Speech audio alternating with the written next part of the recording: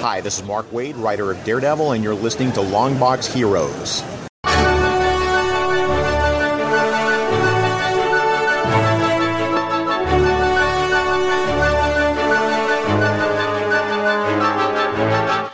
Hello, everyone, and welcome to episode 558 of Longbox Heroes, the Lamborghini of comic book podcasts. I'm Todd, my co-host Joe. How are we doing today, Joe?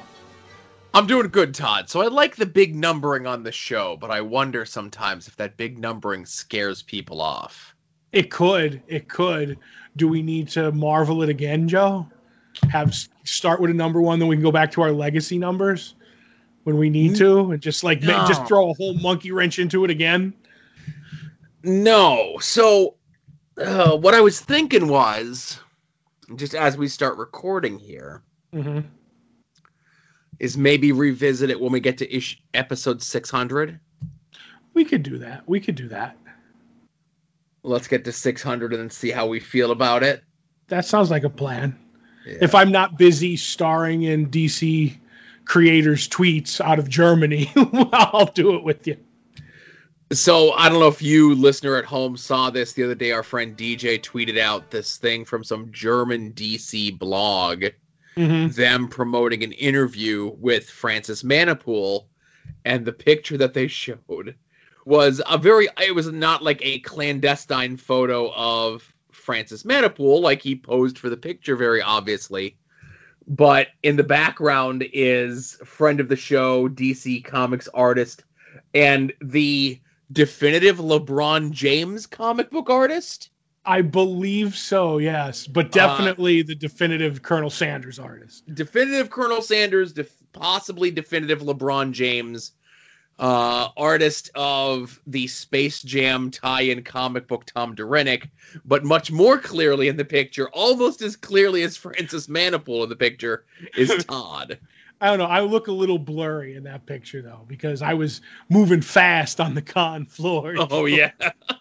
And Francis Manapul was moving like a slow block of ice. Yep. So, but our good buddy DJ tweets it out, and I'm like, why in the world is, like, DJ's like, I'm just tweeting this for no reason at all. And I'm like, why is he tweeting a German tweet out of a DC blog with Francis I'm like, I don't understand this. I'll look at it later. Then I look back and I'm like, oh, okay. Makes sense now.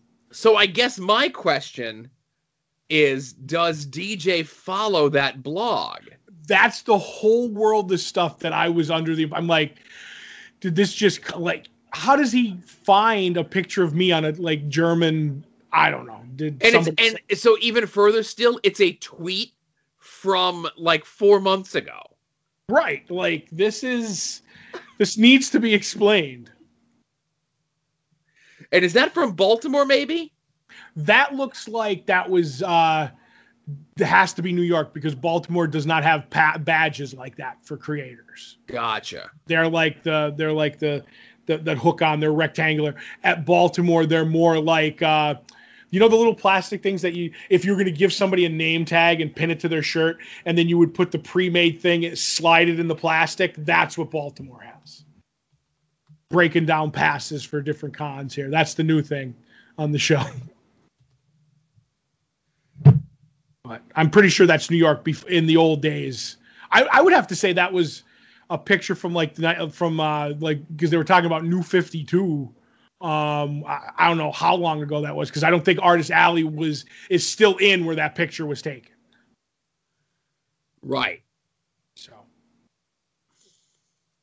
So that's enough about tweets of pictures of you from 4 months ago that are many years old. Right. What do we got on the show today? We have news about the Marvel Superstar shakeup.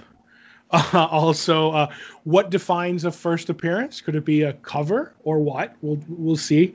Also, the return of the Rob Watch, and I would actually have to say a bloated edition of the Rob Watch show. Also, sales books, digital sales.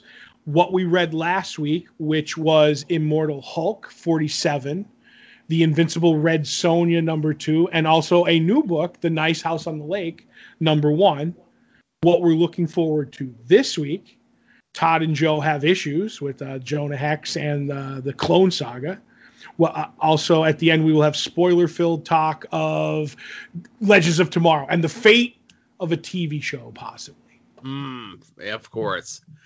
That will forever change, possibly, the TV talk segment of the show. And I'll throw this up front here.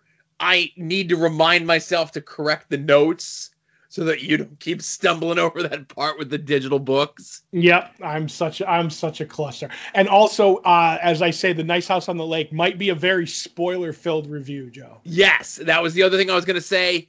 There will be timestamps in the show notes as to where we will be discussing Nice House on the Lake. Not too clunky of an intro, but here we go. Here we go. All right, so big news. We've been waiting on it for months and months and months. When Donny Cates announced that he was no longer going to be doing the Venom book, and then that book, his last issue, ends up being super duper late. I think it finally comes out next week, if I'm not mistaken.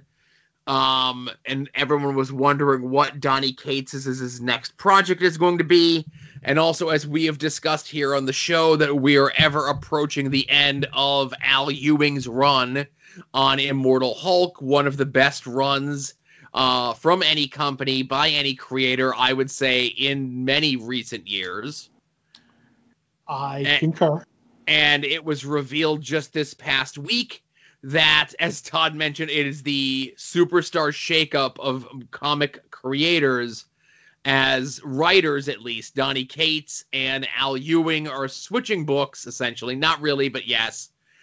Donny Cates is going to be taking over Hulk with Ryan Ottley. And this was interesting that Al Ewing with Ram V, co-writing, I guess, and artist Brian Hitch are going to be taking over Venom. Right. So, again, interesting because I think Al Ewing has a co-writer type on the Gamma Flight book, the miniseries there. Right. And you see that happening a lot more often, and I know we kind of joke going all the way back to the Bendis, Jonathan Hickman Secret Warriors thing. As I don't feel as this is going to be, I'm just putting my name on it to give my friend the rub. Right. So I wonder how that project of these two, Ram V and Al Ewing, came together. But, I like both these creators. I've been reading these books. So it's going to be no change in my pull list come November when this switch happens. Same here. I was thinking, this is too big, jumps around but I'm completely fine with it. And I will be picking them up. I won't have to change anything. I'll just have to see, if it is just a smooth transition without any delays. But other than that, I'm all in, and I'm proud of myself for not calling it the Marvel Key Party, too. I went with Superstar Shakeup. So the thing that I saw a lot of people talking about online, and obviously this was through, no fault of whatever it is being its own, is, so of course, from when King in Black ended to when the last issue of Venom is coming out that Donny Cates is doing, and then there's going to be no new Venom book per se for something like 5 months, whereas Immortal Hulk, I think, is ending what would be like October, and then Donny Cates picks up the new storyline right there. And people were lamenting that, like, well, it's not really fair, because obviously if you're comparing the two runs, Donny Cates' Venom run, Al Ewing's Hulk run, both very good runs, very different runs, but the fact that the space between Al Ewing taking over Venom and Donny Cates taking over Hulk is so different, it's not giving, like, the Immortal Hulk, like, room to breathe and kind of resonate with its crowd before, like, here comes the new creative team. Where whatever your feelings in comparison to the Venom run is, that Venom run gets wrapped up next week, and then we don't see this iteration of Venom for another 5 months. Well, how long was it before Donny Cates took over on Thor after Jason Aaron left? Well, so see, that's the thing. Typically, it just goes seamlessly from one to the next. Right. But what I'm saying is, if anybody can do it, it's Donny Cates. Yeah, I would agree. I would agree with you as well. Right. I just saw that was the only discourse of any sort of negativity that I saw online regarding this. And I wonder if there's a part of also Al Ewing has, it seems that he has a bunch of irons in the fire too, like we said, and then he has his own like creator-owned stuff. But I wonder if it's also a marketing thing to go, we don't want them competing because it's so like we will start one because they're ready to go and then we'll go to the other one. So it's not like not only are we comparing the previous writer to the new writer to the previous writer, but now it's at the same time and they've pretty much like swapped. Do you know what I mean? Like it's so much comparing at that point. Mm-hmm. Like there's a lot of, I don't know, competition or whatever. I don't know. I'm just overthinking it as I often do. Of course, we all overthink things. That's what this part of the show is about, Mm-hmm. Another thing that we could really get into the weeds on if we wanted to was a second printing of Black Widow #6 is seeing a huge movement on the secondary market. Mm-hmm. Why? Because the 1 in 25 variant of a second printing has the rough drafts for a new unnamed character that is going to be debuting in the Black Widow series soon. Right. And that's technically their first appearance, and first and rookie appearances go for a lot. Mm-hmm. And people are banking on this character maybe being in the Black Widow movie that comes out next month. Or we don't even know what this character's name is. Or we don't even know if this is what the character's going to look like when the character debuts in the book, whenever that's going to be. Mm-hmm. And then you throw in on top, like, not only it's, not a widely printed thing because it's a second print, but then it's a 1 in 25, variant. How many retailers are going to have that? That book is going to go through the stratosphere. Okay. But go ahead. So that book is going to go through the stratosphere, yes. But it's going to have a steep plummet in about 4 weeks and a day, right? What, when she's not in the movie? If she's not in the movie, or her appearance in the book ends up being a bust, or she ends up not being in the book at all. Like, this is just a thing that we had, or like, we just threw it out there. Like, we have no, we don't even know what this character's name is. Mm-hmm. So this is speculation at its purest.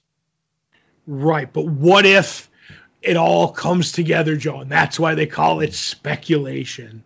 Right. But I call it comic.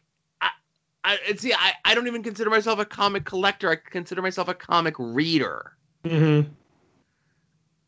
And we've talked before, both on mic and off, that we're not really speculators. We're not really guys that go and get things graded like this.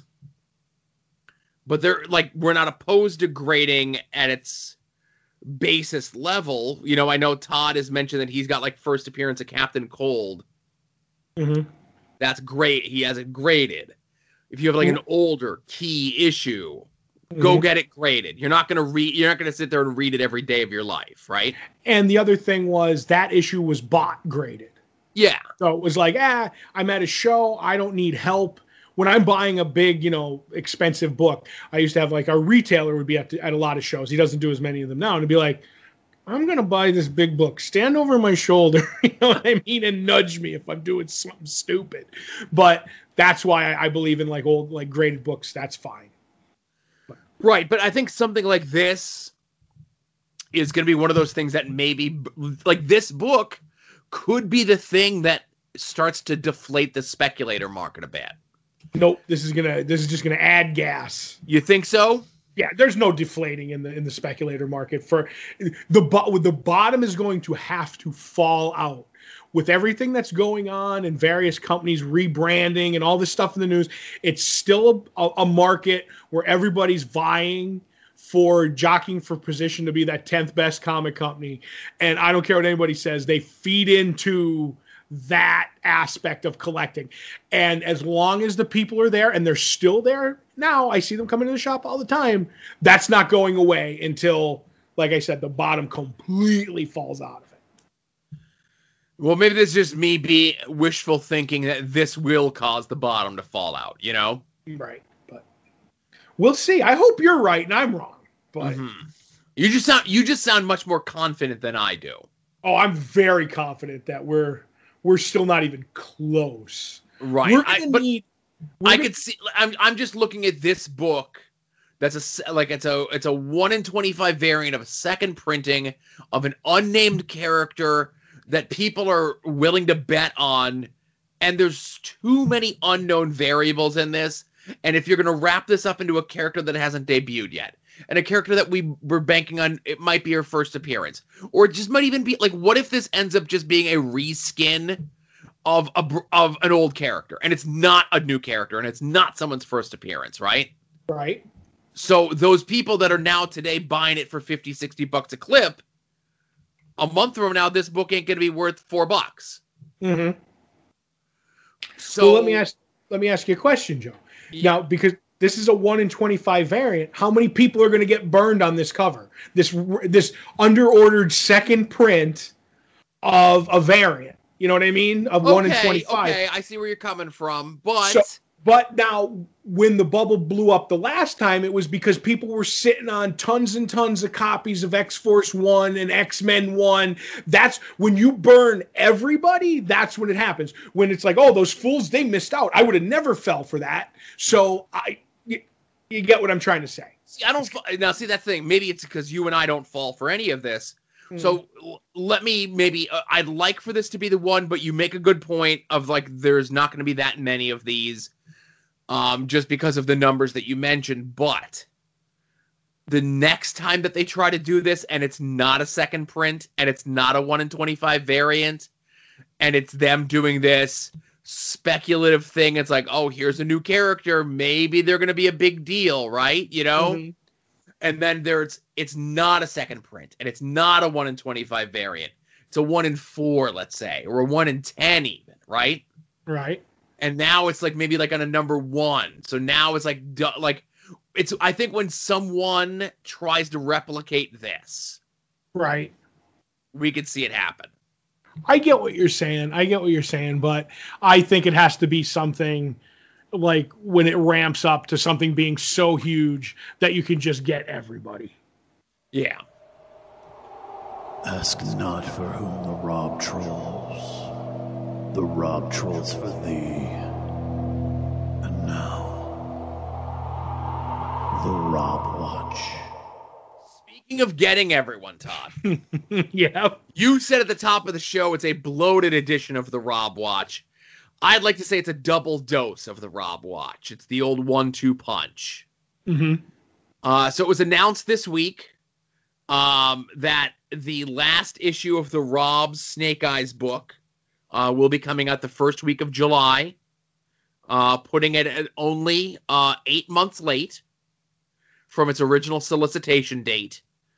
And it's going to have a variant cover drawn by Larry Hama, with the Rob inking over it.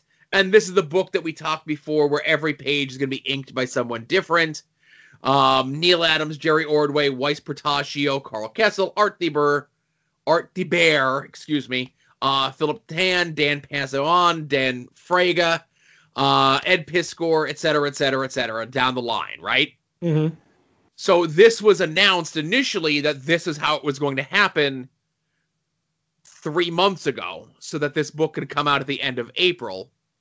And in the press release, the Rob himself says, I never dreamed the Snake Eyes finale would go out in such style, jamming alongside some of the greatest, most celebrated artists and creators in the history of comic books. It's been a dream come true, collaborating with my favorite artists in the business, past and present.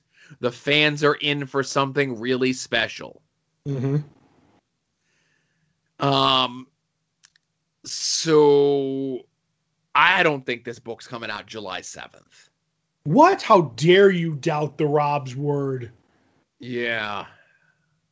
Joe, he used exclamation points in most of those sentences.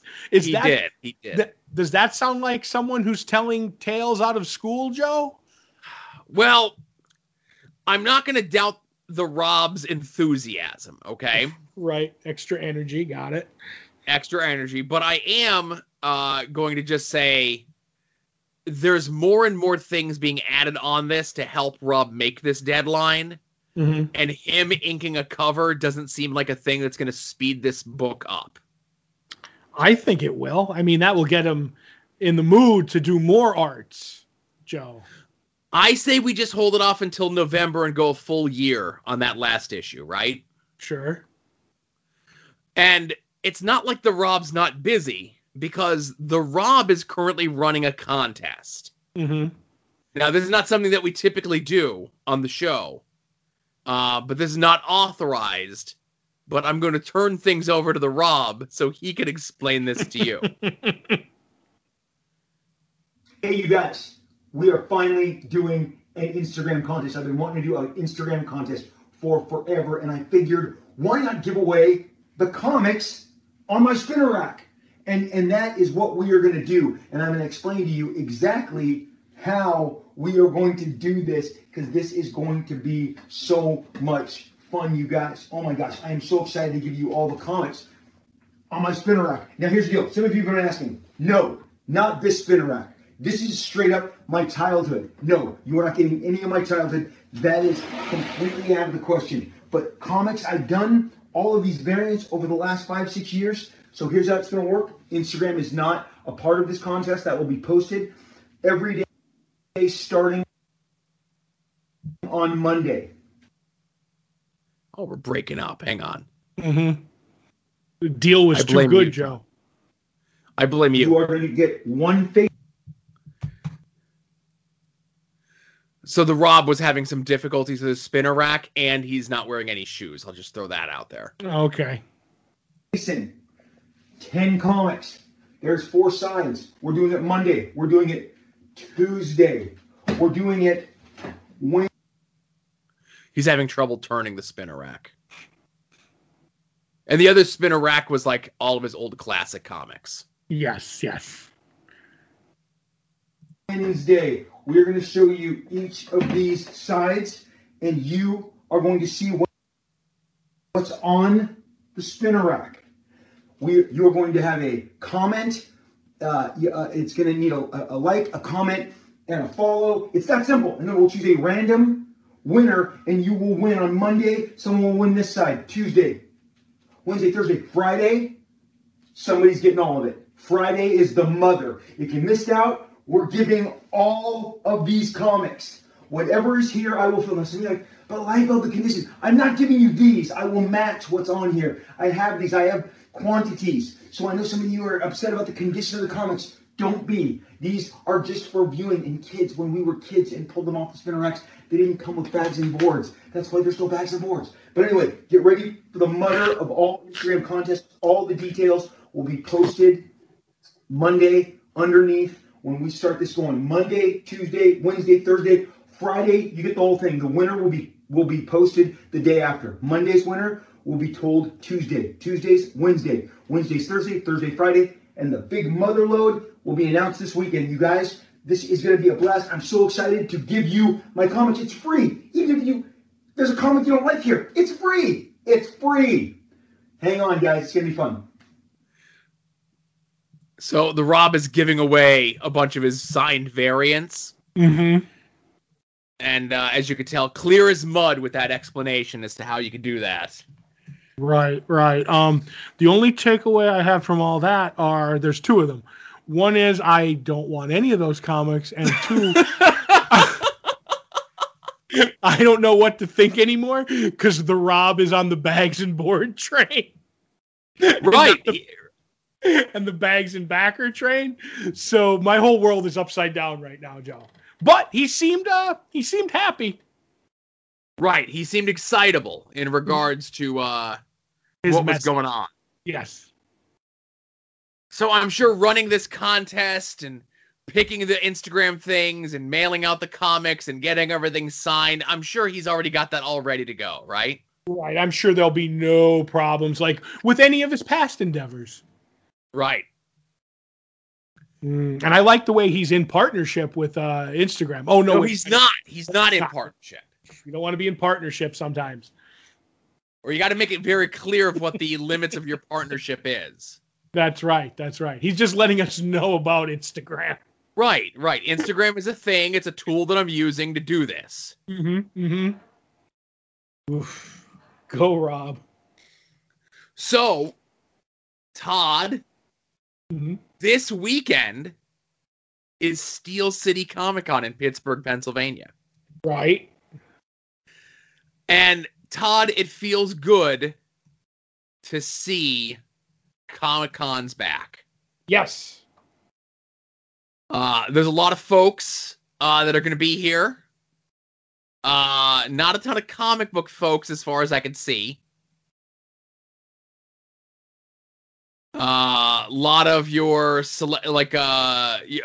Shatner's going to be there. Oh, the Shat. John Lovitz is going to be there. Oh. Mickey Dolenz is going to be there. Well, it's one of my top 4 monkeys. At the very least. I'll give you my list someday, but go ahead. Non-canceled actor from Better Off Dead, Curtis Armstrong, will be there. Okay. Donald Gibb will be there. Oh, nerds! Right. Current AEW Women's Champion and Pittsburgh native Britt Baker will be there. Right. And in what appears to be a possible MASH reunion, Loretta Swit is going to be there. Jeff Maxwell is going to be there. Right. And Jamie Farr is going to be there. Isn't James Maxwell Igor? Jeff Maxwell? Or did you say Jeff Maxwell? I said Jeff Maxwell. Okay. I'm confused who that is. It looks like he was a chef from MASH. Okay. I don't know. The picture they have of him, like his publicity thing, is that's dressed. Igor. I just looked it up. It's Igor. That was his character's name on the show. Oh, okay. When you said Igor, I wasn't thinking Igor from MASH. I was thinking like Igor from, like Frankenstein or something. Right. But no, that was his name on the show. Yeah. So listen, we got conventions coming up. Like convention season has, I guess, officially begun. And we're not going to do it like we used to do. We'll run through the whole list of things, only because I don't think there's going to be like dozens of them every weekend. But as they appear, we'll do our best to let you know of them. And if you're heading out to some of those conventions, or maybe a famous comic book artist and inker is going to be in your comic book area sometime in July, and we'll remind you to go. Do you think Mantis is going to that MASH reunion? I don't know. That's a hike for Mantis. Yeah, give him the Iggy and let him know. Yeah. He likes leaving the house less than I like leaving the house. Okay. It's tough to drive with that mask on. Well, listen. In the Mantis mobile. I don't know. I don't even know what to say. I don't either. We're just gonna move on.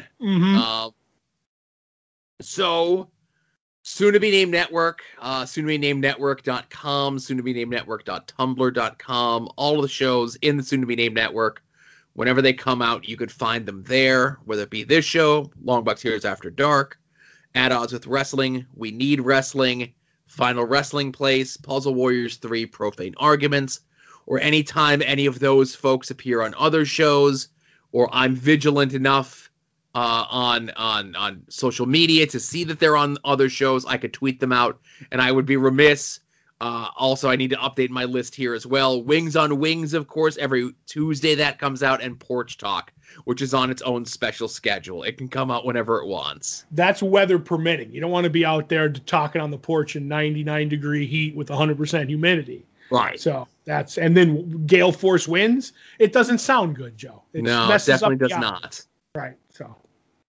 So be sure to check out also some of our talented friends that are out there. Kevin Hellions over at his website, Mask Library. A lot of the blogs and vlogs and reviews that he does there.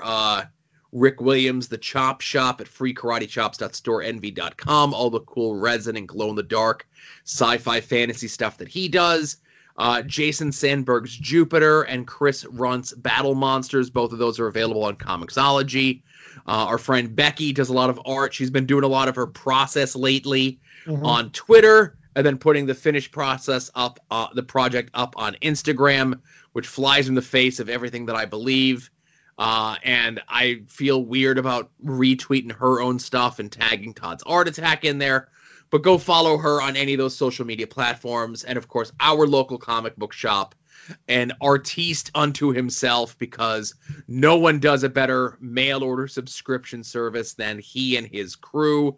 If you do not have a comic book shop in your area, or you do not have a good comic book shop in your area, go check out Dave and the gang at Comic on the Green. Their social media is linked up in the show notes of every one of these episodes as well. Digital sales this week, there's a bunch. It was like end of the month, beginning of the month. So a little holdover from last time, which is just the Archie line-wide sale. We're hitting a whole bunch of new stuff here. Nick Spencer's Amazing Spider-Man is on sale. Jeff Lemire's stuff at Image is on sale. Marvel is having a sale on low-key related stuff because the TV show starts this week. Valiant is doing a sale on the deluxe editions of books that they would do. It's kind of like director cut versions of books. Right. So those are on sale. Dynamite is having a sale on both their Vampirella and their horror stuff. You would think that those two things would cross over. They do not. DC, IDW, and Oni Press are doing Pride Month related sales. And again, I doff my John Cena cap at the folks at DC for doing it this way. So that gives them a month of not having to pull, a new set of sales every week, So all of that, like I said, if you're a digital person looking for some digital stuff, you just spend a couple bucks. And I've seen some folks saying, Comixology stuff, Comixology Unlimited. If you want to take a test on some stuff, always check this stuff out. Like I said, I do my best to keep track of and let you know some notable stuff to check out from those sales. Right. So now let's get into what we read from this past week. Where would you, Todd, like to begin? I'm going to start with the book I was looking forward to most, which was Invincible Red Sonja, #2, written by Jimmy Palmiotti and Amanda Connor, art by Moritat. Where we last left Red Sonja was she was working for a princess who was betrothed to be married to, a fellow, like another prince. So she's like, oh, I have to protect you because there were people out to get her. And during this, we find out that there's a crown that is made for each, marriage. They add a gem and it's really expensive. And this wizard is watching it, and it's his job, and he's teaching his son like the rules of like what it is to do this. And the kid's kind of eyeing it up. And while this is going on, someone appears to take a shot at Red Sonja, or at the princess, but it's actually Red Sonja because we find out that she's been in this town before, and so she has dealings with somebody in the past that didn't go well. So most likely the hit is out on her. So like the king is like, well, I need you to keep watch still and all this stuff. But basically, it's just a fun sword and sandals romp, as you put, even though I always say sword and sorcery. A more straightforward tale of like Red Sonja getting into things. And there's something that happens at the end that Red Sonja's like, well, I'm interested in this because there's a boatload of money involved now. And her teaching the princess the way of life because she's so sheltered.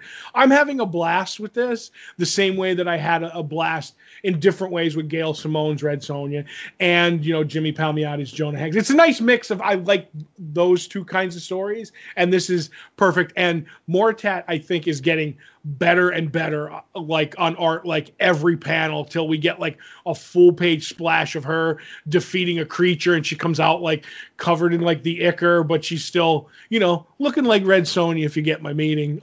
So I really, really enjoy it. The only thing that I'm upset about is that I know for a fact that Moritat does all his art on typing paper, so that like bugs me because this should be 11 by 17 and then in my collection. Well, has he been announced for Terrificon yet? I know you were angling to try to convince him to go. No, I didn't. Well, that's more of whether the guy will bring him in kind of a deal, because I know Moritat's a West Coast guy. Gotcha. So it's the same way it is with like Jimmy Palmiotti. Obviously, Jimmy Palmiotti's stumping and Amanda for the con. So I'm thinking, they bring them in. Then there's other people who buy a table. So I'm trying to angle to get him to fly Moritat in. That's what I want. Do you need me to start a social media campaign, put together one of my handy dandy hashtags that work so well? Yes, if you could work on a Moritat hashtag, that'd be great. Fly Moritat in from the West Coast to Terrific Con so Todd could meet all the creators of his favorite run on Jonah Hex. Right, there you go. Hashtag. Right. All right, I'm going to workshop it with the crew. But no, I'm with you. I like this a lot. Jimmy and Amanda have a certain feel, a certain familiarity when they write their stuff. It definitely feels very much like them, especially when they're writing a character that they have an affinity for. Mm-hmm. And I think they work very well when it comes to writing a female character. I was going to say, I think, actually having a female perspective helps out a lot too. You know what I mean? Honest to God, that's why I think Gail's run might have been so good, because she brought a different perspective, because everybody, and with Amanda on this one, because everybody just goes, I'm going to write Conan with long red hair. You know what I mean? And that is, to a point, the extent of this. They're the same characters.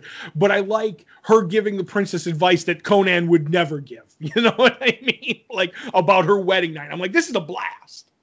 And you mentioned about Moritat and his art going a little bit more cheesecakey than what we're used to seeing him in our reread of Jonah Hex. And I do think that he's definitely having fun, especially with some of the layouts. Mm-hmm. I think there was a couple parts where Red Sonja and the princess were talking in the bubble bath, and the word balloons were strategically placed in their conversation. Yes, I get it. Yep. But it wasn't done in a way that was so obvious that it was distracting from the story or the conversation or anything else like that. It was just it was just a little that's clever sort of thing. Mm-hmm. Yes. But this is a really good book. I know it's just a mini series. I know they're only on it for a little bit. And it's a Dynamite book, so it's got dozens of covers. So, go wild, but don't go too wild. That's right. Get the second print variant with the first appearance of a new Red Sonja. Oh, my goodness. Don't do that. And as the appearance of the new crown that has the extra gem in it for this wedding, that's symbol. Anyway. No, I think they're stones, Joe. Oh, my goodness. In the crown. I'll be okay with stones being in the crown, but not in the gauntlet. So next up, we have Immortal Hulk number 47. We talked about Hulk before, written by Al Ewing, art by Joe Bennett. At its core, this is a story that we've seen dozens of times before. It's the Avengers fighting the Hulk, a rampaging Hulk. Mm-hmm. But it's a very different fight. Because this is, I would definitely say, a smarter Hulk, but definitely a more cunning Hulk, that he knows and remembers what the Avengers have done to him in the past. It feels as though he's got all the memories of the previous battles, because he knows how they're all going to react. Right. I kind of gather, isn't Joe Fixit driving at this point? Right. And Joe Fixit is the cunning one who never had the strength, and now Joe Fixit has the, the upper levels that he never had before, and the info and the cunning. It's an interesting combination. Right. So as big as a deal as this is, the Hulk versus the Avengers, it's almost as though this is maybe secondary or at least third-ary to the big reveal at the end of the issue. Mm-hmm. But then we get Gamma Flight and the other gamma irradiated folks that show up that are like, no, Avengers, you really need to go. Because, we can handle this. The longer the Hulk stays here, the worse it's going to be for you. And it is worse for them. But we also get She-Hulk, Jennifer Walters, as almost the narrator of the story. Mm-hmm. As she's torn between her loyalties to the Avengers and the loyalty to her cousin. Yep. We get the bit in here, if you've been reading along, with Cap recognizing Rick Jones amongst the gamma irradiated folks. Mm-hmm. Like I said, we get a lot of cool, very nicely drawn battle stuff. And, you know, I don't feel we should give away what happens at the end of this issue, but, you know, it's very tried and true of what you would see in a Hulk book when it comes to certain characters. Yep. I just tiptoeing around that one a little bit. I don't know. I thought that was kind of they were playing it off like a big deal, so I'll play along and play it like a big deal. Right. Well, I'll move us away from that and just go to this issue might have my favorite way to incapacitate Thor for a while that I've ever seen, where he ends up hitting his hammer on Hulk's hand and just destroys it. So it's just this gooey mess. And then it's like, I regenerate really fast. And he does something that I think, you know, there's been a lot of gross stuff in this book, Joe.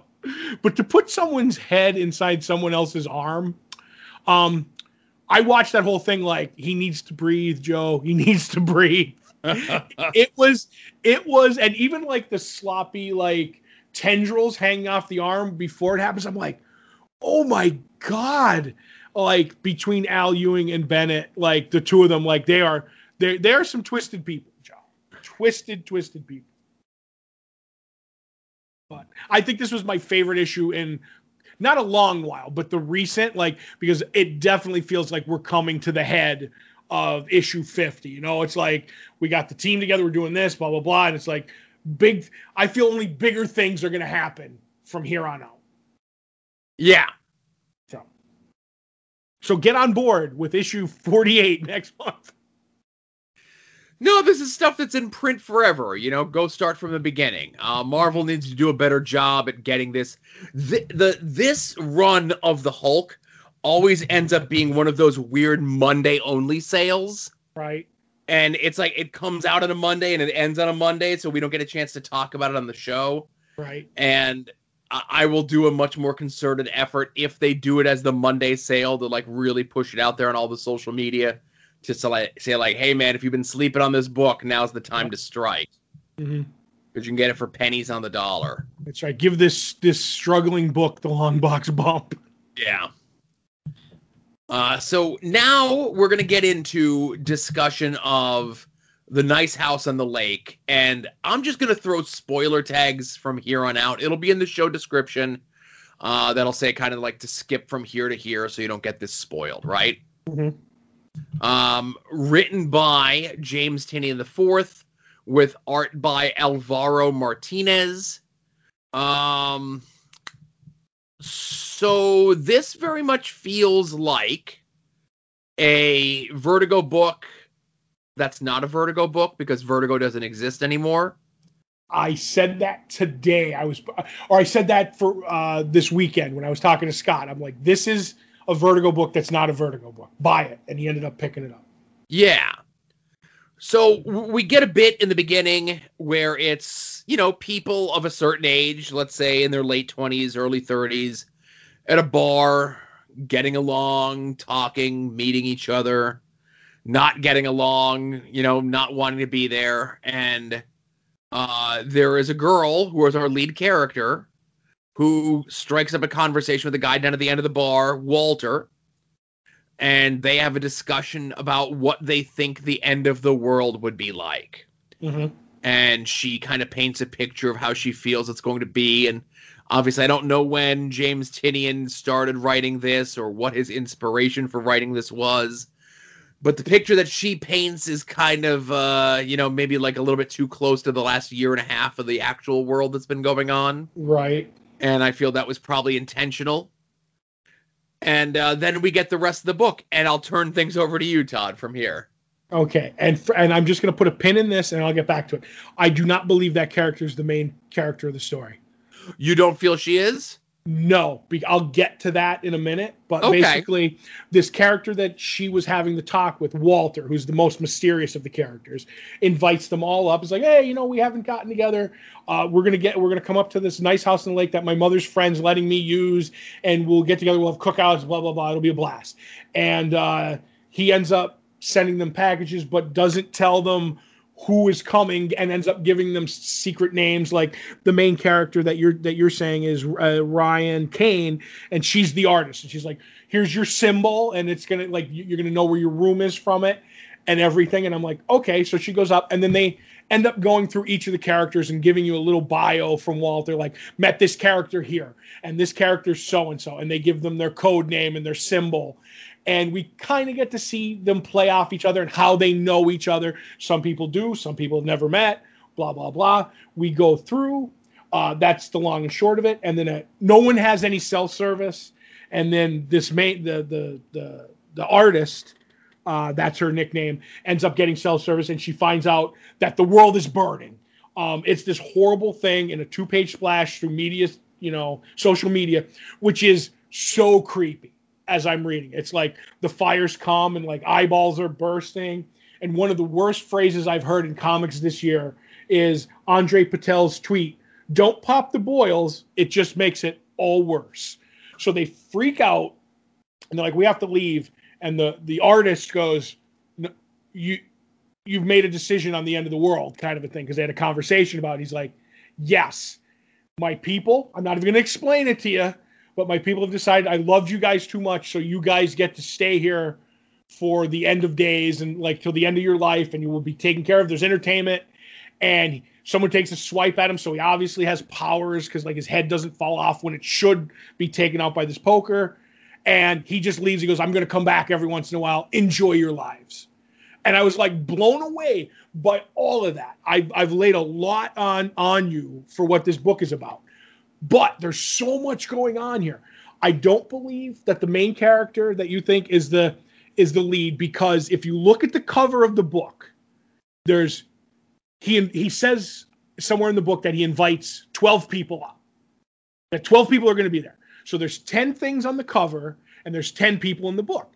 The first symbol on the cover is written in yellow, as opposed to the rest in white. And that's the artist's thing. She ends up, narrating the book. I feel each issue is going to be a different narrator, obviously, as we go down the line of the people on the cover. And one of them will be Walter, which doesn't get a symbol. And then in the story, someone goes, "Oh, you're the artist? I thought that was going to be Reg. I thought he'd be here, but I guess you draw too, so you're an artist." And in the notes that Walter gives, I've broken all this down, Joe. When he's like, "Oh, here, this person was at this party, and that's how I know them." And he mentions the painter, which is named Reg, who this character knows, and he doesn't understand why here. So I think he's the 11th, and he's going to show up at some point, and then we're going to get Walter's deal in the 12th issue or something like that. So, like, there's a whole bunch of stuff going on here that's absolutely fascinating, but I love this issue. Did anything I say make sense to you, Joe? Yes. So, do we know if this is a limited series, or is this an ongoing? It's a 12-issue maxi series. Okay. And that's on the cover, yes? No, that was in an interview that I found with James Tynion IV.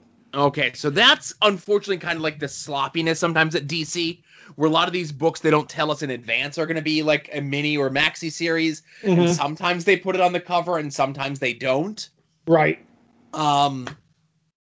I get what you're saying, that we're going to get a focus in each issue of each of these characters that we've been introduced to and how they relate to Walter. But I still feel when this book wraps up in 12 issues, this person who started is going to be the one who's going to be ending the book. Okay, fair enough. But I don't think she'll be the one telling. I think, all right, maybe she'll bookend it, but I think other people will move the story along more than her. I don't know how to explain it, but you get what I'm saying. I do. And the surprise guest or whoever he is, Reg the painter, will show up at some point, whether it's issue 6 or issue 11. Okay, so you mentioned Reg the painter. Mm-hmm. How is Reg going to show up if the entire world outside of what's going on outside of the lake house is essentially just burning? Where's Reg that he survived this? I don't know. Or maybe he's already there or something. Or maybe he's involved with Walter. That's going to be the spin on this book of him showing up. Because you do not mention, like, there's the email that he sends to the artist, and he basically says that there was going to be 15 of us, but I could only get 12 to come. So I think he's counting himself. And he goes, those other 3 are going to be really disappointed. Like, of course they are, because the world ends. And I'm like, you just don't mention this 12 person and then in the notes mention his name and blah, blah, blah. I just think that's too much of a, like, to slide it in slightly and then never have it happen again. I don't know. That's just my weird take on it. These are all predictions I want to see if play out in the 12 issues that we read. Right. And I mentioned it's a DC book. It's not a Vertigo book. It's a Black Label book, which kind of their all-encompassing thing. And I'm kind of glad they didn't go for the typical oversized thing that they usually do in a lot of the Black Label stuff. Yep. So that this could be in my regular comic box with the rest of the stuff.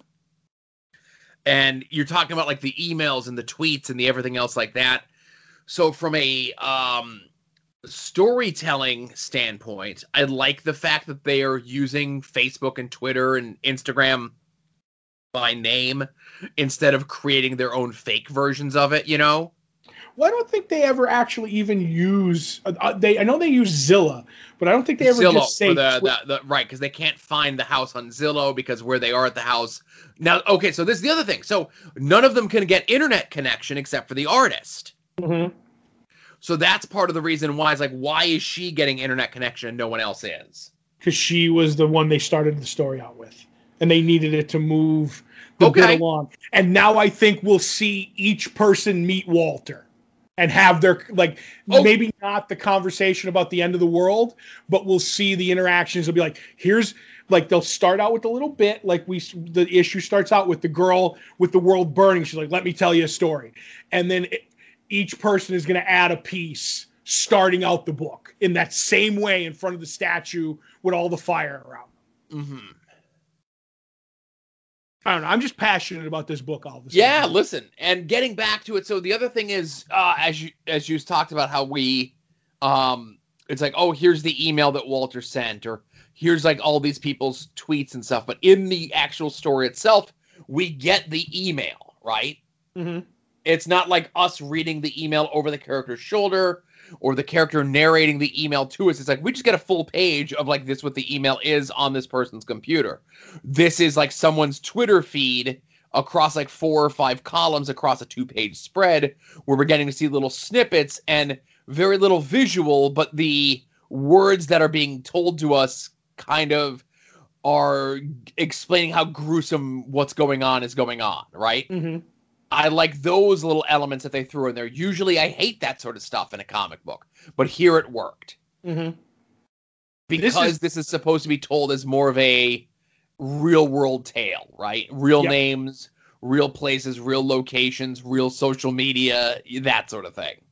Right. This is going to make one heck of a 12-part streaming TV show. Yeah. So that's another thing, of course. With this being at DC and it being essentially a creator-owned project, I would assume this is probably not something DC had laying around in a drawer somewhere and decided to like assign it to James Tynion, right? Right. So I'm surprised that Tynion, who does do creator-owned stuff and independent stuff elsewhere, that he would do this at DC, unless with what you mentioned, that there's going to be a great 12-episode miniseries of a TV show, that part of his deal to do this was that it was going to get made to a HBO Max thing. HBO Max, Warner Brothers, whatever series. I would not doubt that. And I was discussing this at the shop, somebody like earlier, like when they were doing Vertigo stuff, and they're like, when people were pitching creator-owned stuff, they're like, we don't want anything that has like a lot of special effects, because, you know, that costs us money. We want, like, that's why The Kitchen, the movie, got made, and the comic, because it was just a gangster movie in the 70s, whatever. They can afford that stuff. This is going to be a bottle, like, other than a few like bar sets or wherever you meet the person, it's all going to be set in the house with a few special effects of the world burning. That just seems right up Warner Brothers' alley right now. I don't know if you get what I'm trying to say. So I do. Mm-hmm. But I look forward to the HBO Max series. And again, I feel so bad that we've just been saying our lead character. Ryan is her name. Right. I actually have, because I did notes, I have a list of all the characters and their code names, like the hated X-Men that they are. That was a nice little nod.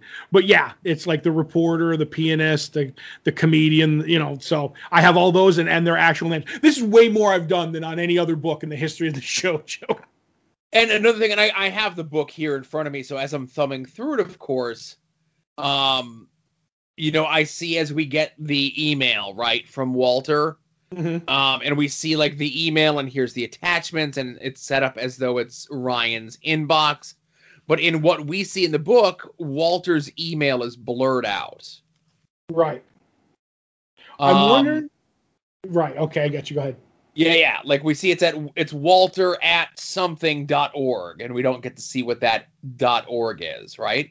Right, but it's not it's in the second email. It is in the second email, though. So that's interesting as well, that they give it in one and not the other. Mm-hmm. Was that like a conscious decision to do that, right? Right. And I did go that part where it's essentially like Twitter, but not Twitter. Right. I did go look up most of those handles to see if they exist, and they don't. Right. Then we get a bit, of course, where Walter shows up and one of the characters kind of makes a swipe at him with the poker for the chimney, right? Mm-hmm. And then we get to see at this point where maybe Walter is a little otherworldly, perhaps. Mm-hmm. So obviously what we're going to see, as you mentioned, Todd, is in the future issues, we're going to see how Walter met all of these other characters, but I think also we're going to learn what Walter's motivations are and how Walter exists and that sort of thing. Right, what his people are, maybe, you know what I mean? Yes. Yes, that's what I mean. I do think we'll learn a little bit, but I do think we'll get a whole issue dedicated to Walter, Mm-hmm. But that's why you buy the A covers, Joe, because of the clues on the cover. I did buy the A cover on this one. And that's why I'm glad you did, because you'll be on the ground floor. The rookie appearance of Walter. Yeah, I was going to do the whole Pepe Silva, it's always sunny meme, Well, when you showed me your notes for this one, I'm like, oh, this is very Pepe Silva-esque. Mm-hmm, mm-hmm. So we could wrap that up there and get into what we're looking forward to coming out this week. If you head over to longboxheroes.com every Tuesday around noon Eastern time, we put up the poll post, which is a link to all the books that are coming out this week. Whether you get your books in trade, whether you get them in print, whether you get them digitally, however it is that you get your books, be forewarned, be forearmed, know what's coming out this week. Todd and I attempt to guess what the other is most looking forward to coming out this week. I am still in the lead with one correct guess over Todd. Let's see what we could do on the board this week. Okay, I'm looking over your list. You have a lot going on, more books than me. Is the book you're looking forward to most The 6 Sidekicks of Trigger Keaton, number 1? Yes, that is the book I am most looking forward to coming out this week, and I also think that is the book you are also most looking forward to coming out this week as well. You are correct, sir. No movement, then. No movement, right. This is the new book from Kyle Starks, writer of Assassin Nation, and more importantly, I think something that was very beloved by the both of us, which was Rock Candy Mountain from a couple years back. That will get me a try on anything he ever does from here on out. Yes. And I couldn't tell you what this book was about. I just saw that it was a new Kyle Starks book, and I'm buying it. I think it's about the 6 sidekicks of Trigger Keaton. Right. Right. I don't know. I don't know either. The title does kind of give away what it's about, but further than what the title of the book is. I don't know. That I'd say that's, for Kyle to be in the same kind of rarefied air, at least for me, of a Jason Aaron or a Ed Brubaker type, getting up there to be a Donny Cates and an Al Ewing type. I'd say that's lofty praise enough. It's an Image book, so definitely go check this one out. Right. So while you're over at longboxheroes.com, be sure to check out the other stuff that Todd and I have done in the past. Whether it be past episodes of this show, past episodes of Longbox Heroes After Dark, or the current ongoing sensation, Todd and Joe Have Issues, web shooters versus 6 shooters. What is it? 6 shooters versus web shooters. You don't have to do it now. It's 6 months in. I like just tweaking you. Okay. I did it now, though. Right, so it's a thing. It's a thing. So as, we have to keep it true to this. Technically, I would just, breeze through Jonah Hex. But you started the show, so I'll let you rip that Band-Aid off of Spectacular Spider-Man number 25. Oh, I think it's a seeping wound more than a Band-Aid. So yes, the book starts out with basically someone murdering a homeless person by burning them alive. So just quickly after that, it goes to Peter Parker, our beloved Peter Parker, going to the grave of Harry Osborn, I believe, right? Yes. Harry and Norman, to tell you the truth. They're both there. And he's looking over the grave because he's like, I recently ran into a Green Goblin, and I was coming here to see if it was you because you were, the closest, my greatest friend and my greatest enemy at the same time. And I didn't know if there'd be like an open grave, but hey, you don't know. And then he goes into his soliloquy of everything that's happened up to this point in the Clone Saga, which I'm not even going to go over because what he doesn't get, MJ gets later. Like, there's so much going on. So cut to, what's his name? Jackal. He's going crazy because he's getting ready to destroy the world with his carrion virus or whatever. But he needs to figure out what's going on with the Green Goblin himself. So he's going to go out into the world and look into this instead of watching the new Star Trek Next Generation TV show, Joe. I like that. So didn't know Jackal was a Trekkie, by the way.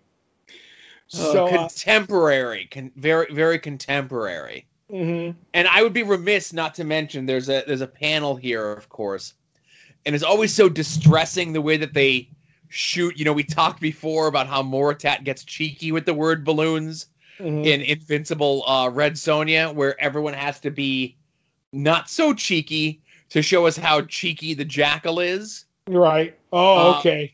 But I would be remiss not to point out this particular panel from this issue, Todd. Right. So Jackal laments about the new Green Goblin, of course. He makes a remark about how ugly the Scarlet Spider costume is. He talks about the Gwen and Miles Warren clones that he had left elsewhere. And then he says Norman Osborn was the original bat-gliding goofball. And then his darling son Harry took up the family lunacy. Is someone creating clones behind my back? Do I have a secret competitor? A valiant dark horse who is intent on ruining my image? Oh, Scryer perhaps, though. And then he mentioned Scryer perhaps, Todd, for some reason. Was there a comic book company in 1996 called Scryer that I forgot about? No. But I think there was one called Perhaps. So, but I will say though that panel was the peak of this issue. Right. I don't know. I think there's one more peak where I lose my mind. But anyway, so then we're cut to the Daily Bugle with the reporter Ellis and his nephew, who I remember a nephew talking about his uncle in that Green Goblin issue. So in the first appearance of the Green Goblin? Yeah, the green meat baby face Green Goblin. Right. So then we cut to MJ. She's working on Peter's new Spider-Man costume because the old one was destroyed. He's running around in the Spider clone outfit, and we're seeing her in inner dialogue with cursive, which I hated in this because I found it tough to read. I can read cursive though. I want anybody to think that I can't, but it's very jarring and just tough the way it's printed. And she's going off, and she's ended up giving us the other half of what Peter didn't get in his soliloquy of all the fun stuff that's going on. And she's like, "Don't you stay with me?" And he's like, "Ben's rotting in prison. I have to do this," and blah blah blah. And then they end up seeing a report on the murders of the homeless people. So Peter's like, "Gots to do it." So off he goes. Same time that Jackal's, putting on his jacket, they're all putting on their clothes to go get, this murderer. Then the Green Goblin's putting on his clothes too, Joe. It all rhymes. Lots of them. So he goes out and just happens to run into Peter Parker in the Spider-Man costume. They throw down. Peter's trying to figure out who he is. But by a lot of the dialogue, Joe, I think anyone could see that it's neither Norman or Harry, because it's ludicrous, just crappy dialogue that has no... Like, it's bad. It's like, I don't even want to go into any of it, but I'm like, this is nothing Norman, especially Norman, would say, or Harry. But so they end up running into, while they're fighting, the one who is doing the murders, the legendary villain Fire Fist is showing up to incinerate the trash, Joe. So Green Goblin's like, I'm trying to prove to you I'm a good guy. They end up trying to save this guy and beat Fire Fist. Great villain. While that's going on, MJ, this is my favorite part of the book, actually, is MJ going to see Ben Reilly because she has nothing to bounce anything off of, and he's in prison. And she's like, well, what should I do? Your friend told me about the baby. And, like, it could be terrible. And he's like, I know there's options. And they're dancing around it. And the one thing I like is, like, Ben, like, I am an abomination of science. So you're not going to find anybody who's more pro-life than me. And I'm like, okay, that's interesting. That's a weird thing that I would never thought that I would see in this whole Spider-Clone saga, this discussion. But like I said, they kind of do it, and she has to make her own decision. So I don't even know what Fire Fist's intentions are at this point, because he's saying, like, thousands of our boys, my brave brothers in arms, lose their lives in defense of this noble nation. Such heroic sacrifice can't be in vain. This land needs to be purified of the filth and sloths, so the true social order will be restored and must be stopped from infesting permanently. And I'm like, I don't even know. But I was going to say, it's very clear. I think it's very clear what Fire Fist's motivations are. And right. I think he probably could have used a return maybe as a villain, maybe within the last 4 to 5 years. Right. And he has come back many, many times, right? No, this is his only appearance. Oh, this is Wild Whip 2, Electric Boogaloo? Yes. Okay. So Kane, I'm going to say Kane, Jackal is watching all of this.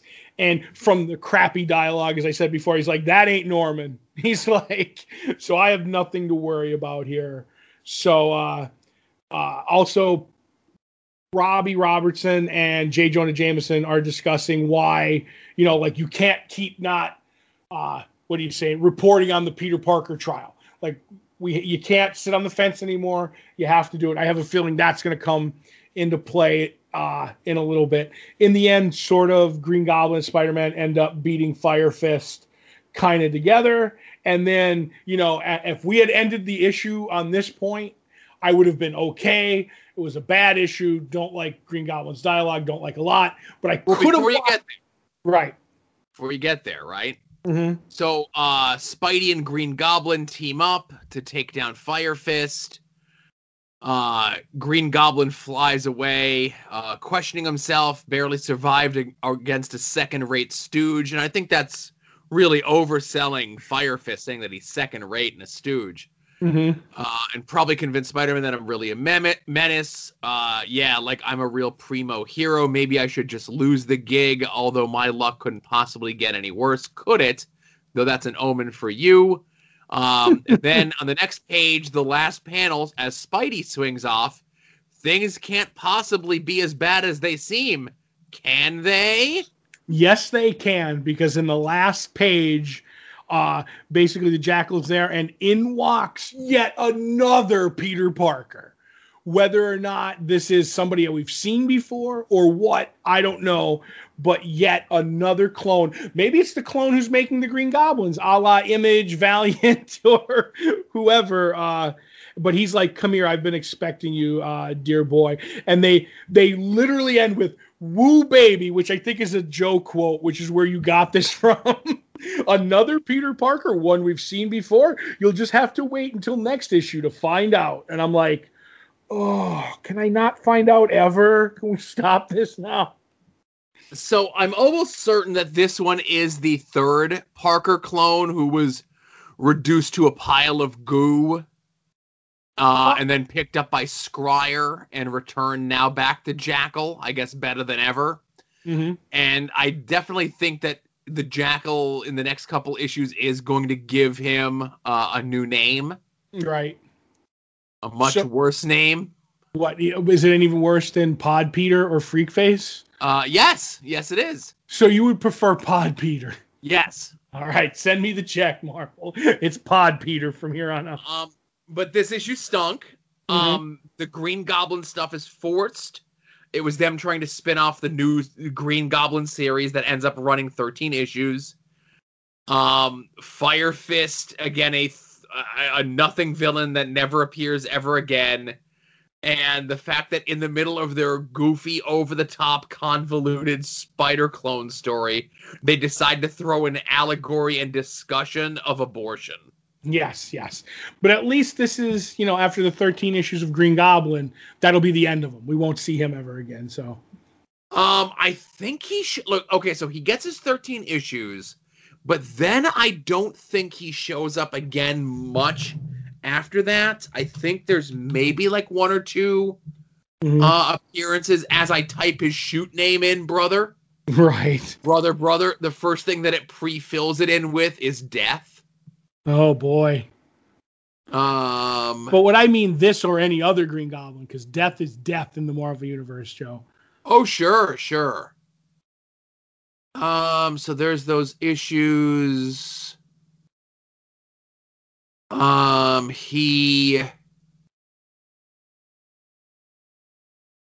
think he makes it to like Spider-Man, like Amazing Spider-Man 650. Oh, good.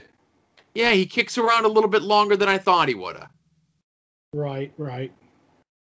650? Yeah. Was it 700, the Spider-Man? Yeah. Wow. Like I said, he kicked around a little bit longer than I thought he would, I was hoping he'd kick rocks is what he'd do, Joe. Yeah, and there's other appearances of him that happen after that, but those are only flashbacks or discussions of him. Mm-hmm. But I think in around those 650s, he gets killed. Okay. I know you're upset by that. I was definitely upset. All right, so Jonah Hex, number 31. Jonah Hex shoots a bunch of people. Yeah, no. There's a little bit more here to this. So we start off, of course, with a sheriff who's definitely not going to attempt to screw Jonah when everything's said and done. Mm-hmm. But he has employed Jonah to hunt down the Red Mask. The Red Mask who has been robbing from this town blind. And their plan is, since the Red Mask has stolen so much gold and they've sent out dozens of men to get him, they decided to call in a real bounty hunter in Jonah Hex. And Jonah's reward is going to be whatever he could find of whatever the Red Mask has stolen. Right, because it's already lost to them, Joe. Yes. So while the mayor of this town is giving this speech, letting the congregation of his town know what's going on, inside of a church, the town drunk, Cletus Hambone, comes in. Love a good and name. Not unlike keeping a running tally of all the one-off loser Mort villains we're going to see throughout the course of the Spider Clone saga.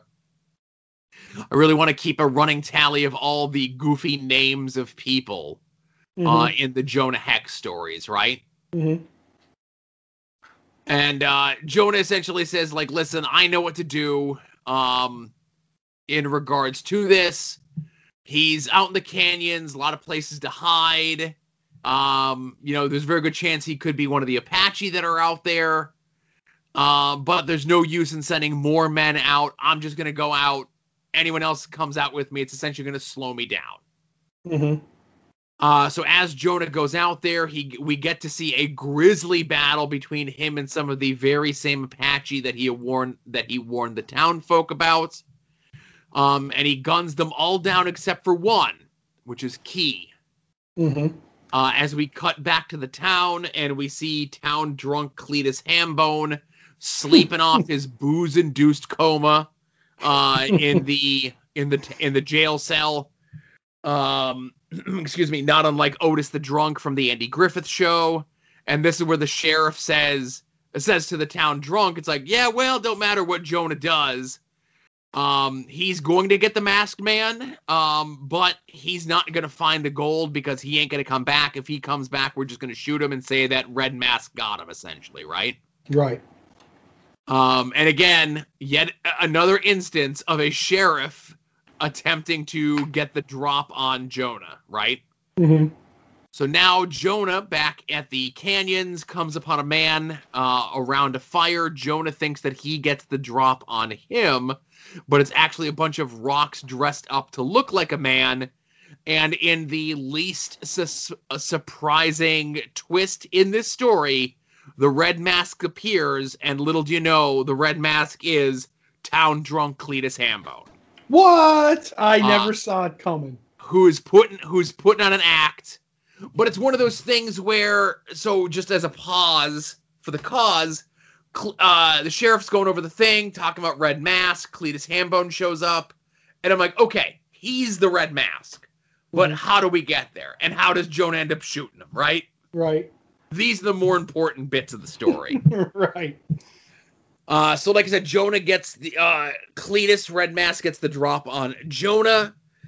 He dresses Jonah up in the Red Mask and essentially just says, like, hey, won't it be great when, like, I bring you in as the Red Mask? And, you know, what was it? Right, so he's going to frame him. He's not going to bring him in. He had all the gold hidden there, tells Jonah where all the gold is hidden, but dresses Jonah up in the Red Mask thing and says he's just going to shoot him. And then it doesn't matter because everyone in the town thinks he's a defenseless drunkard anyway. Mm-hmm. However, little did Cletus know, as Jonah, as he got the drop, Cletus got the drop on Jonah. Jonah was prepared because when Cletus took Jonah's gun from him, Jonah's gun was not loaded. Right. So it's the old, what is it, Ottawa betrayal here with the screw job. Mm-hmm. Because that last Apache that Jonah did not shoot made a deal with Jonah because he had stooged off to him that there were men sent by the sheriff that were tracking Jonah that essentially were just going to follow him, as if Jonah did come upon the Red Mask, that they were just going to take Jonah down. Right. Well, now that that's stooged off to him by the Apache, Jonah is able to take out those three guys that are following him and allowing him to know that the Red Mask would be after him. So now Jonah is going to bring the Red Mask back into town to let everyone know there that they had been led astray by Cletus Hambone, that he really was robbing them blind underneath their noses. Right. And as Jonah is leading him into the town, Cletus says, you idiot, they won't hang me. I'll tell them you set me up as a patsy and that you've been robbing them all along. I'm the town drunk, a harmless fool. You, on the other hand, are a cold-blooded killer. You'll be lucky if they don't shoot you on the way into town, to which Jonah just shoots him. The end. Right. Actually, I think you kind of have that messed up. Oh. Okay, because he...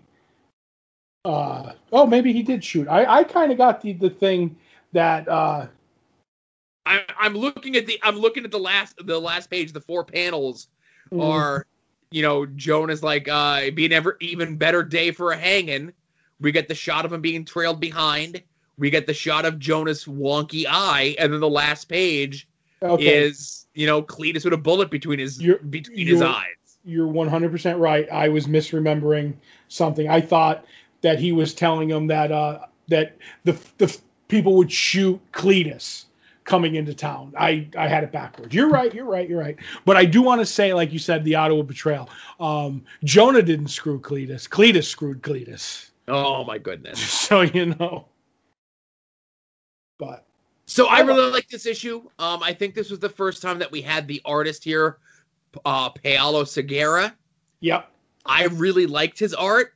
Not so much that it fits Jonah, but I think it fit the story. Right. A lot of it was almost very Adam Hughes-esque. You could describe it that way because it's very different than what we've had on the book so far. Yeah, and I think a lot of it was just because maybe Red Mask was supposed to be like echo some sort of superhero-y stuff. Mm-hmm. So it's a lot of the same color tones that we see in a lot of the Jonah stuff. A lot of your oranges and yellows and browns and grays and stuff like that. But for some reason, the way that this was colored was more vibrant than the usual oranges and yellows and browns and grays that we typically get. Right. I'm not sure if this is the same colorist, Rob Schwager, that we've had on some of the other issues, but I think the combination of this art team, like I said, fit this story. I'm not sure how it would fit all the Jonah stories going forward. I'm with you. I would say this art has a softer edge to it than a lot of the other stuff. So yes, I agree. But anyway, glad you enjoyed it. Another stellar, really convoluted issue of Jonah Hex. Yeah. So next week, of course, we have Jonah Hex number 32. But Todd, we have 2 issues of Spider-Man to read next week. Wow, you know what I do with 2 issues of the Clone Saga. Oh, no. It's Web of Spider-Man 126 and Amazing Spider-Man 403. Oh, good. I was worried. It's a J.M. DeMatteis issue.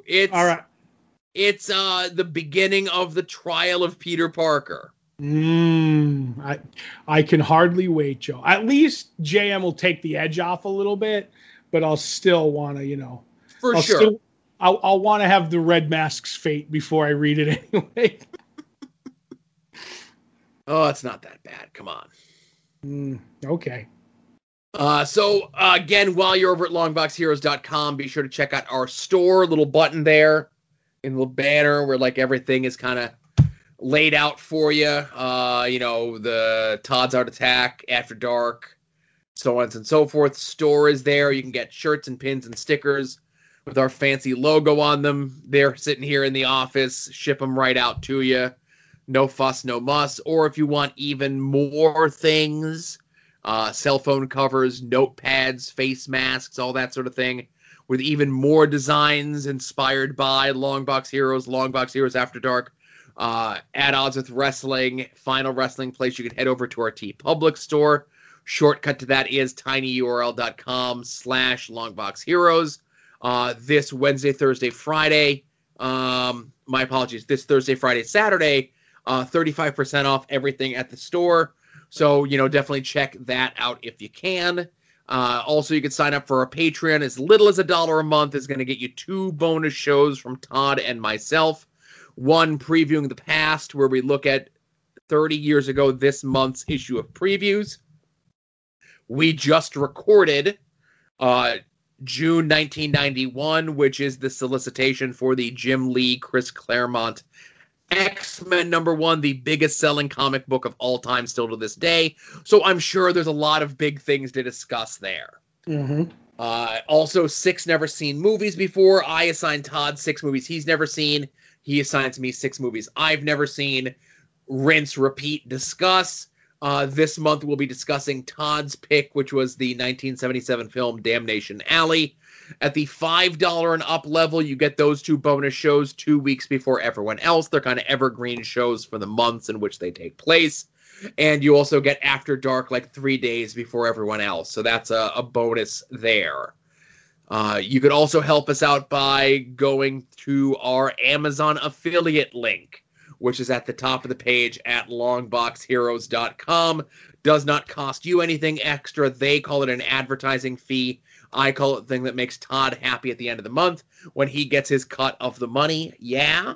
Mm-hmm. Some of the notable purchases through the Amazon click-through this past week include somebody purchased the World Wrestling Entertainment Ultimate Edition Ric Flair and Stone Cold Steve Austin action figures. Right. Somebody also purchased the deluxe hardcover Volume 1 of Ed Brubaker and Sean Phillips' Criminal. I think I know who that was, and we may have had dinner with him last night. Now, my money was on he also purchased the Be Bald Heal Post-Shave Healing Balm. Immediately calms and soothes damaged skin, treats bumps, redness, razor burn, and other shaving-related irritations. Mm-hmm. He might have purchased that. He also might have also purchased the 4-pack of shower puff bath sponges. Ooh, loofahs, baby. We also had somebody purchasing the snack pack pudding cups and Mott's applesauce packets as well. Somebody also purchased birthday party supplies based on the PBS kids show Wild Kratts. Do you know what Wild Kratts is? No, I have never heard of the Wild Kratts. It's two brothers that like do zoological things, not unlike the Crocodile Hunter did back in his day. Mm-hmm. But they do like a little animated element with it as well. My kid used to watch it when he was younger. Stay away from the manta rays. That's what I say. And lastly, somebody also purchased an Efferlife sword holder wall mount samurai sword katana Wakiji display holder stand bracket hanger 1 tier, something so they can display their swords on the wall, Todd. Well, you gotta have self-defense, Somebody walks through that door, Listen, I keep them in the umbrella bucket next to the door when you come right in. Do you know the only thing that stops a bad man with a samurai sword is a good man with a samurai sword, Joe? Oh, my goodness. Thank you, everyone who made a purchase this week, last month, whenever, through that Amazon affiliate link. Every little bit helps. Like I said, I'm not going to say it keeps the lights on or pays for bandwidth or whatever it is. Plain and simple, it's a thing that, a little bit of compensation for the show that we do here, that we would be doing for the love of the show regardless. Mm-hmm. Todd, did we have any art attacks this week? We had one from Bloop Bloop Bridge. He said refresh, because he sent something in before. He said he backed Elsa Cartier's Volume 2 because he was able to add to Volume 1, which shipped later, current board available for scale, and he knows his audience. So he put the book down, and then 2 of the pinups that were inside were, I believe this one could be for both of us, but, maybe more for you, the Big Barda. And then the second one was Jonah Hex, which I think maybe geared a little more towards me. But you're coming around reading the Clone Saga versus Jonah Hex, so. Oh, yeah. Well, listen, I was on board when I read All-Star Western. This is just more of the same of the thing that I enjoyed that much, There you go. Yeah, for sure. So thanks, everyone. Like I said, like David did with any of the stuff that he got from a sketchbook or art book that he got, if you get something commissioned, if you're going to a convention in the near future, as convention season appears to be on us, and you get something done at a convention, absolutely. If you yourself are a burgeoning artist, be sure to share it with us. Tag Todd's Art Attack on that, and we'll be sure to share your handiwork or your purchases or your acquisitions with the rest of the listenership. Yes.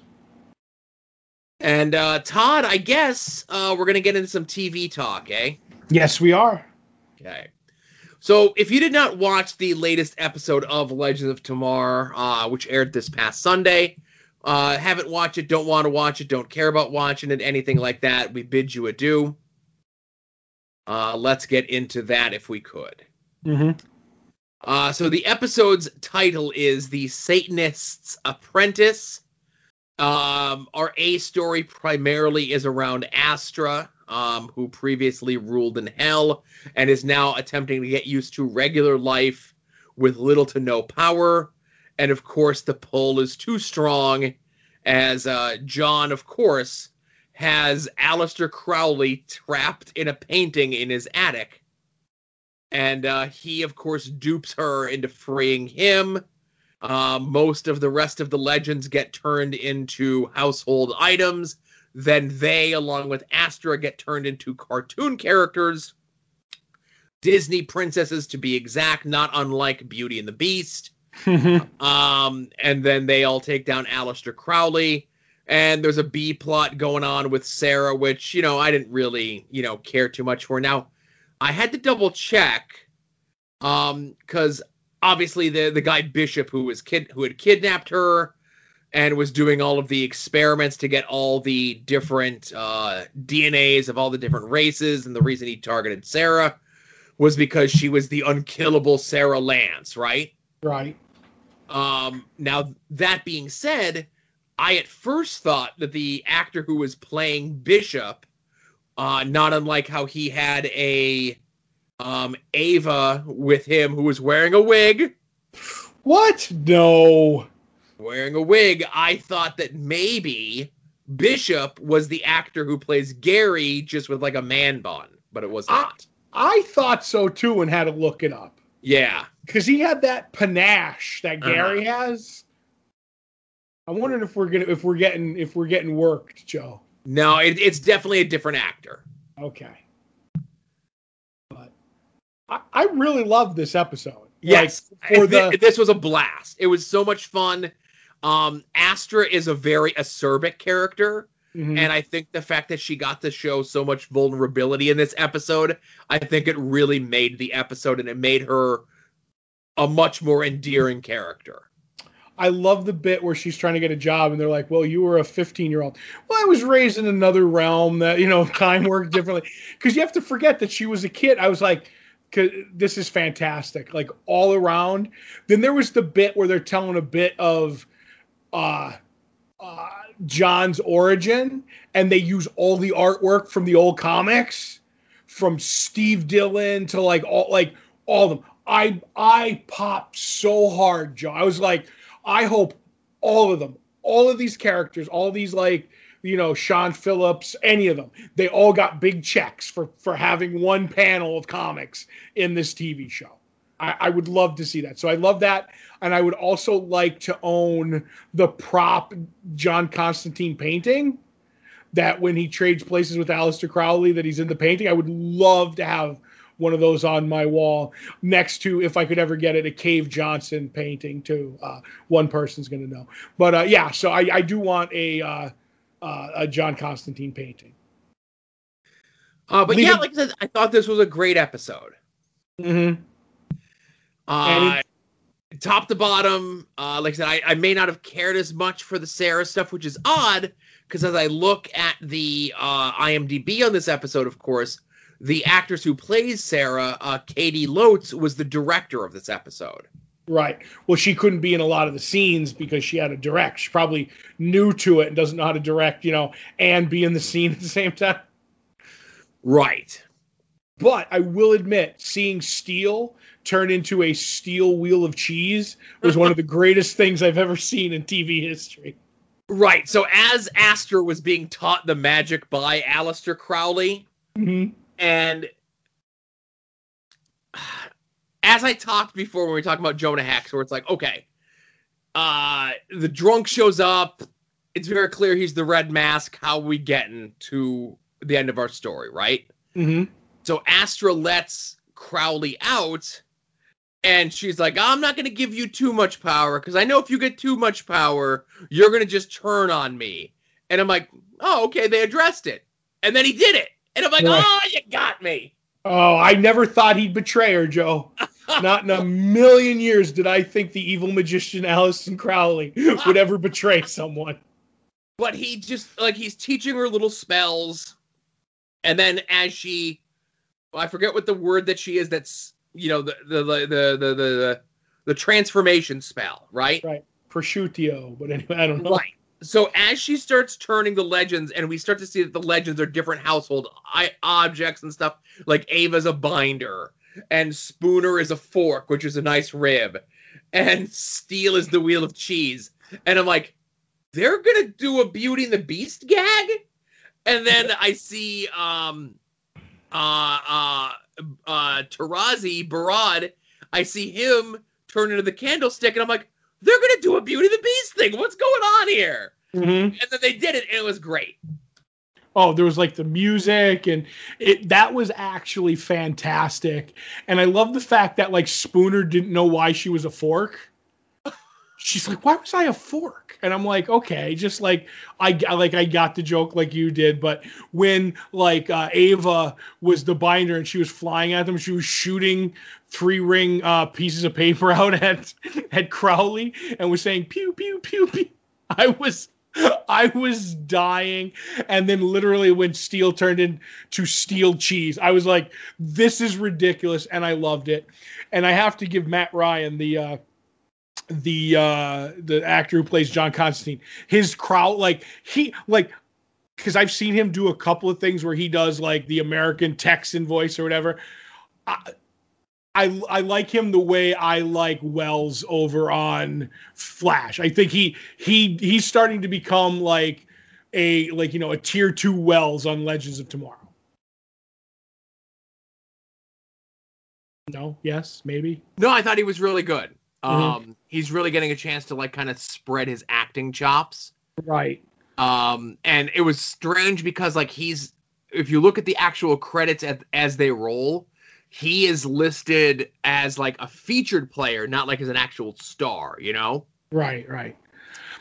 But in the plot of it, now he doesn't have any powers, Joe. Right. So that's the other thing. So the way that they end up stopping Crowley inside John's body is one of the books that John had up in his attic was a book that Astra's mother had written, which was a song that had to fit into the whole thing of her being turned into a Disney princess, because of course she could sing.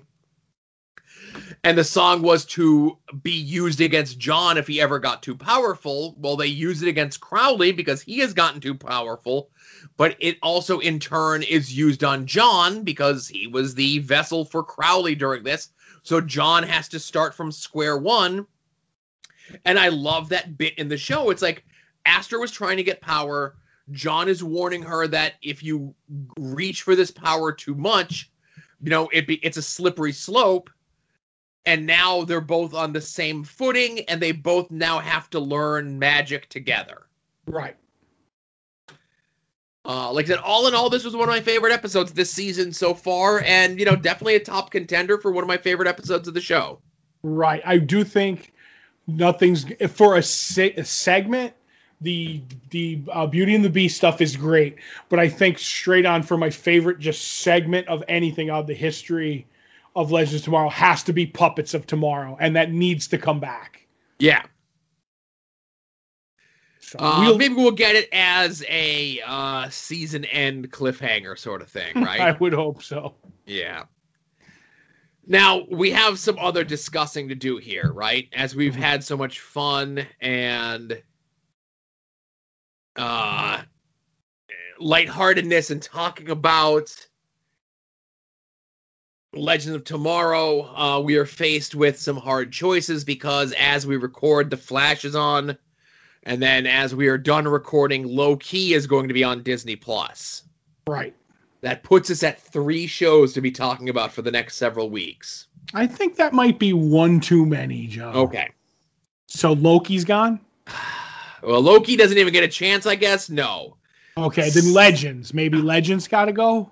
Well, sadly, I think the time for The Flash, at least being discussed on the show, is done. Okay. 6.5 seasons. That's the run. 6.5 seasons and no movie.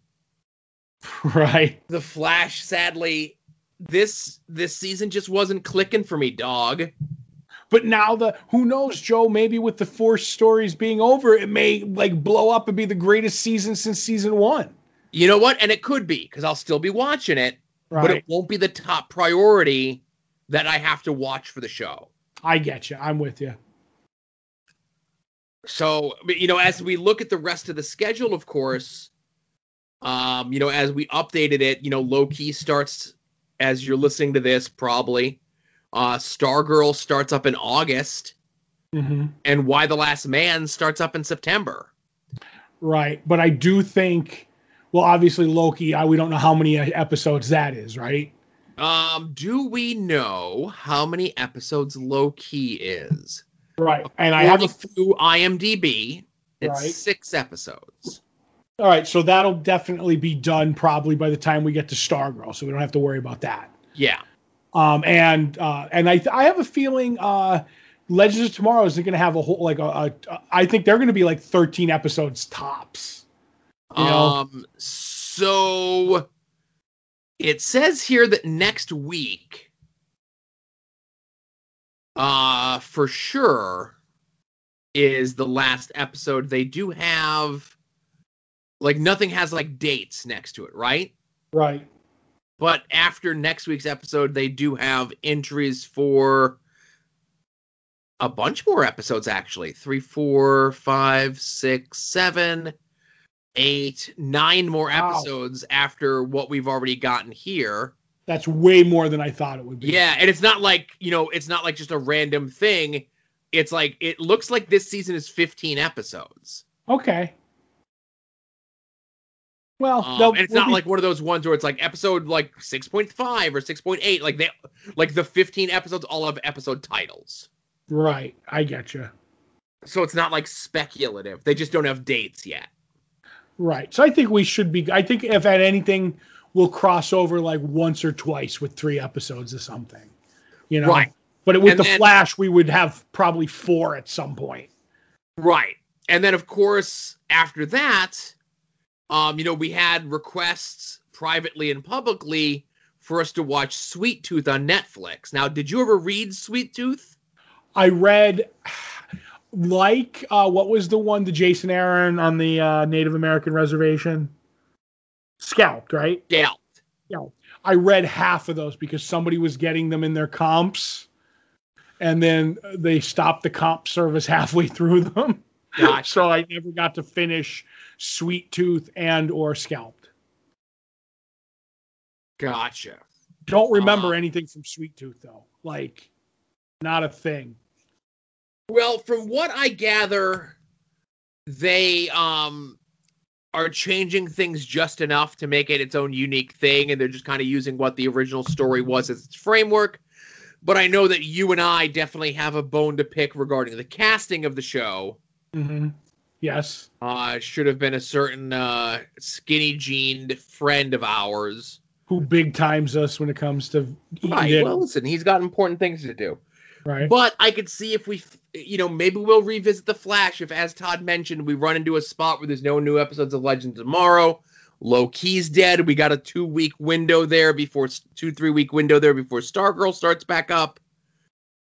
I'm going to go out on a limb and say we're not coming back to Flash because in all this, where does Sandman appear? Are we doing Sandman?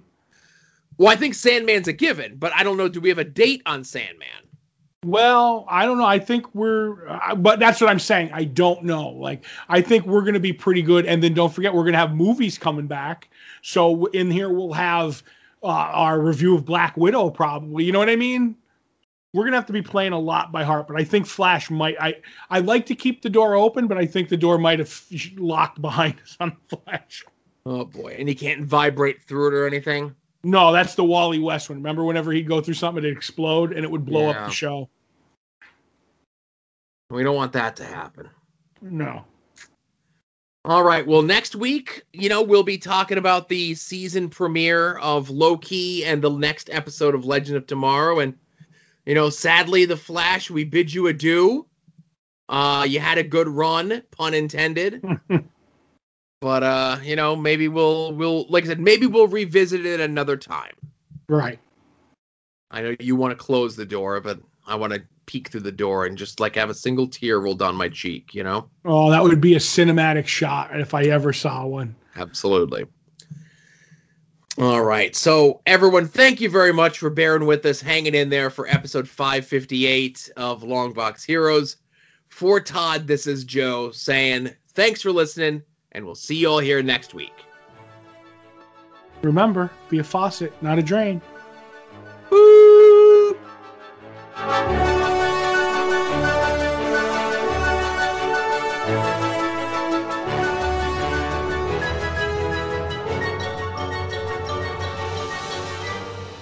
You're listening to the soon-to-be-named network, the Lamborghini of podcast networks.